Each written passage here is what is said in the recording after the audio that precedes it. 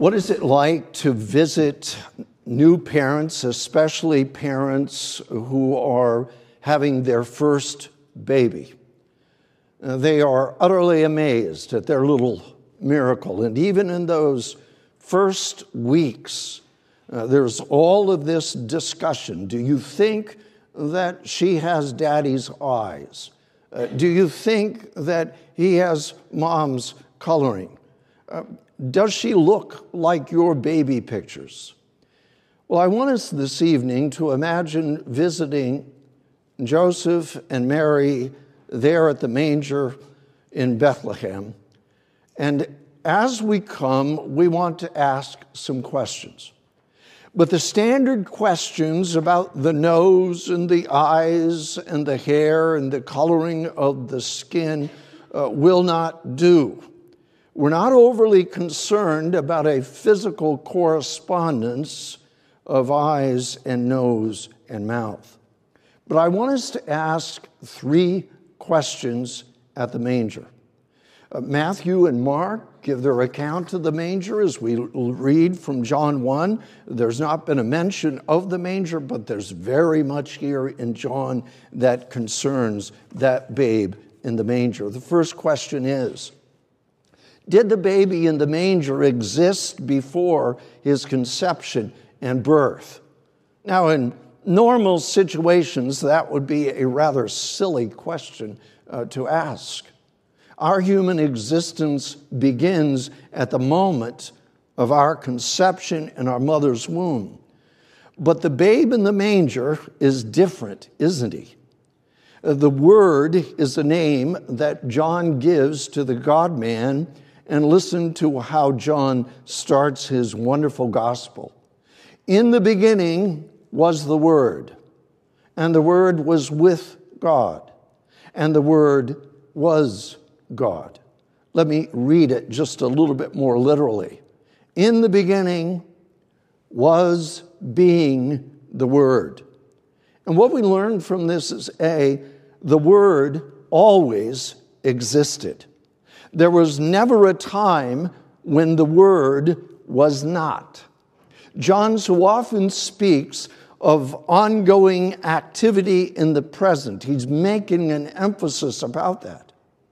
But here, with a particular form that he uses, he is repeatedly speaking and underscoring an ongoing activity in the past. He was being. At a time, before creation, in that timeless period before creation, Jesus was being. The Word was being. The Word always was. But secondly, B, notice that the word Jesus always existed as a distinct person, distinct from, but close to God. Distinct from, but close to God. Here, the middle part of verse 1. And the Word was with God. The Word was being towards God. If we can go back to the beginning of time, what do we see? We see in the glimpse given here that there is God the Father, there is God the Son, and the Word was always being towards him. He is different from God. Jesus is not the totality of God, and yet he sustained a close relationship with God, and he always sustained that close relationship with God. Thirdly, the word Jesus always was God, and the Word was God. The Word was being God. Jesus is not the entire Godhead. There is Father, there is Son, there is Holy Spirit. The Word is not the totality of the Godhead, but Jesus is fully God. He always was being. He was always toward God. And he always was God. All the distinctive traits of God belong to Jesus. And I encourage you to remember with me doubting Thomas. Doubting Thomas said after the resurrection, no, I'm not going to believe in the resurrection. I'm not going to believe in the resurrection unless I can stick my hand into his hand where the nails were, unless I can thrust my hand up into his side. But then he saw the resurrected Jesus, and he fell before him and he worshiped. And doubting Thomas embraced Jesus, saying, "My Lord and my God." Our first question was, did the baby in the manger exist before his conception and birth? And now our second question, how did the eternal Word come to be the baby in the manger? How did the eternal Word, that one that was existing in eternity past, that was always towards God, how did that one become the babe in the manger? And here it is in John 1 and verse 14. And the Word became flesh. The Word became flesh. And what we find here is that this is the eternal Word who was with God and was with God. It was with God and was God. So we're saying the Word in verse 14 is the same Word that John has introduced us to in verse 1. Secondly, B, this eternal Word became true humanity. He was God, and now he became flesh and dwelt among us. Hebrews says, as the children have partaken of flesh and blood, he himself likewise shared in the same. It was flesh, but it's speaking of all of the humanity that Jesus joined to himself. Thirdly, this is a humiliation by addition. A humiliation by addition. If you take God in all of his glory and you add to God a true humanity, then that leads to God being made of no reputation. God's value, so to speak, goes from all of the worth of deity by simply adding humanity to him. There's a sharp drop in God. There is the humbling of God. There is the veiling of his power. There is the no reputation. Fourthly, D, the eternal Word became liable to suffering and death. The Word is God. God cannot suffer. God cannot die. But here, Romans 8, verse 3, for what the law could not do in that it was weak through the flesh, God did by sending his own Son in the likeness of sinful flesh. In his deity, Jesus could not die. But in his humanity, in his body, in his flesh, he was subject to suffering and death. E, the eternal Word who made the world is nourished by an umbilical cord attached to his human mother. We sang in closing this morning, Maker of Mary, now Mary's Son. F, he is perfect God and he is perfect man. He is man without sin. And so there we have the two questions. Did the baby in the manger exist before his conception and birth? And how did that eternal Word become the babe in the manger? And now thirdly, why? Why? Why was the eternal Word born and put in the manger? This babe is one of the persons of the Godhead who became flesh and was nourished by a human mother. Here is God who is adding to himself true humanity. Here is God who is deeply humbling himself. Why? John 1:29. The next day, John the Baptist saw Jesus coming toward him and said, "Behold, the Lamb of God who takes away the sin of the world." First of all, the Lamb of God points to Jesus as the sacrifice for sin. John the Baptist was speaking to a thoroughly Jewish audience. They were all intimately aware with the sacrificial system of the Old Testament.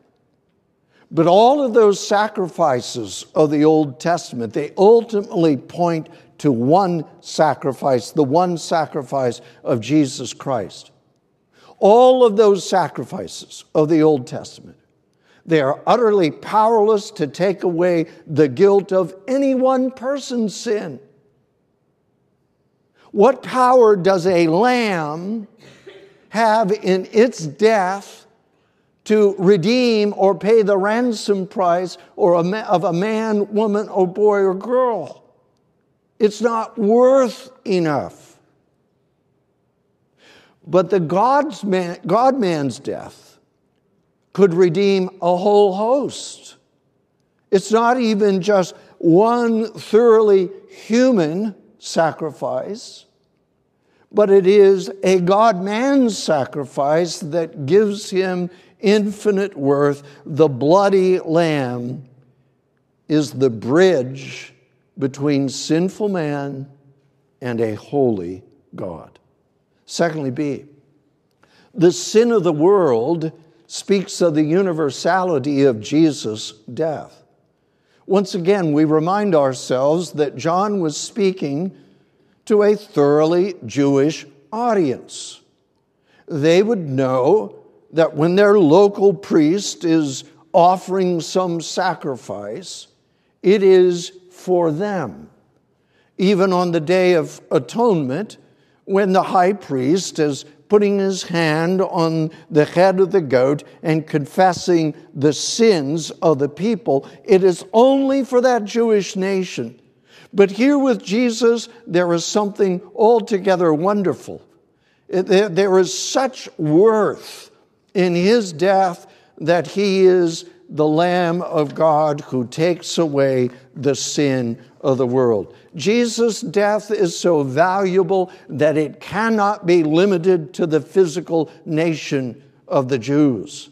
The coming of God to be man and to die has a relevance to all of humanity. And the good news from this is that whatever your ethnic background, whatever your moral failures, this babe in the manger has come with a mission for you. Your particular mass of sins.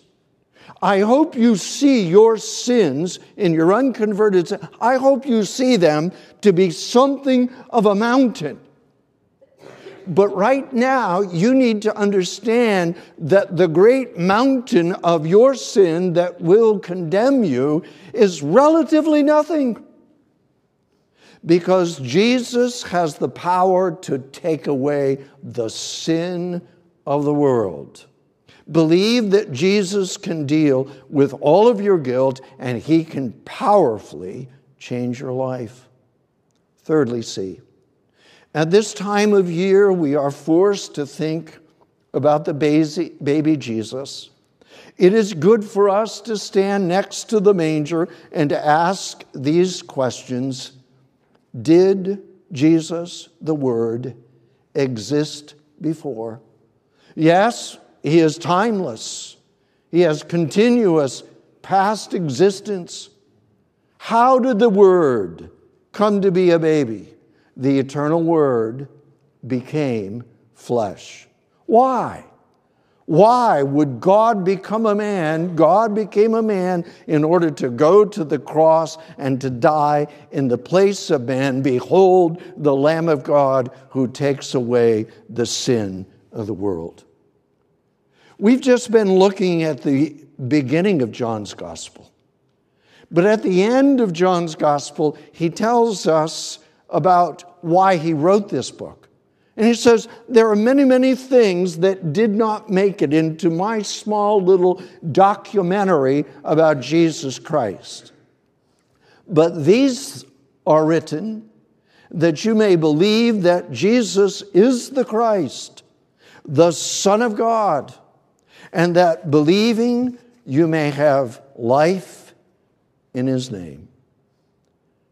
Well, do you get into Christmas? Do you get into the lights? Do you get into the gifts? Do you get into Jesus' birthday? As you consider the nativity scene with the cows, the shepherds, Joseph and Mary, and the babe in the manger, please ask and answer these questions. When did his life begin? How is it that he came? And why did he come? He is the Lamb of God who takes away the sin of the world. Well, let's sing together hymn number 214, Angels We Have Heard on High. 214.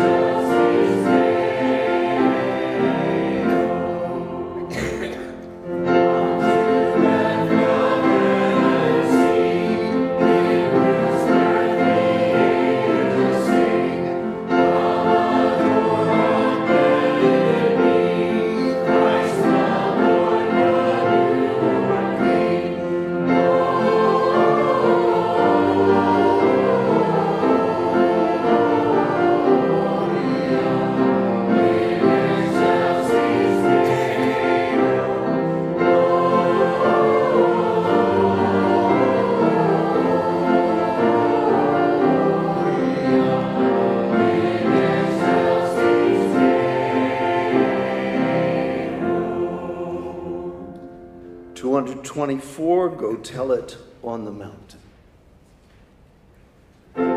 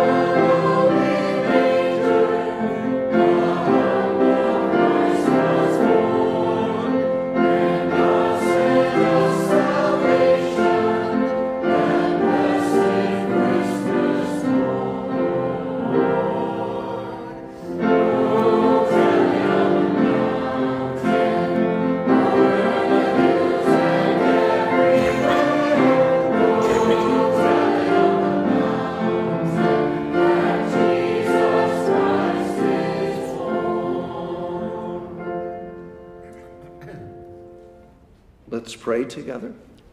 Father in heaven, we thank you for your kindness that has brought the gospel of your Son to us. We pray for those who have not yet believed in your Son, that you would lead them to reflect on these wonderful truths from John chapter 1. And we pray that you would cause some to believe in the Lord Jesus Christ, to embrace him as your great sacrifice for the sin of the world. And we pray that as we have opportunity to speak with family and friends over these holidays, we pray that you would guide us and bless us in our testifying of the grace of your gospel. We pray these things in Christ's name. Amen.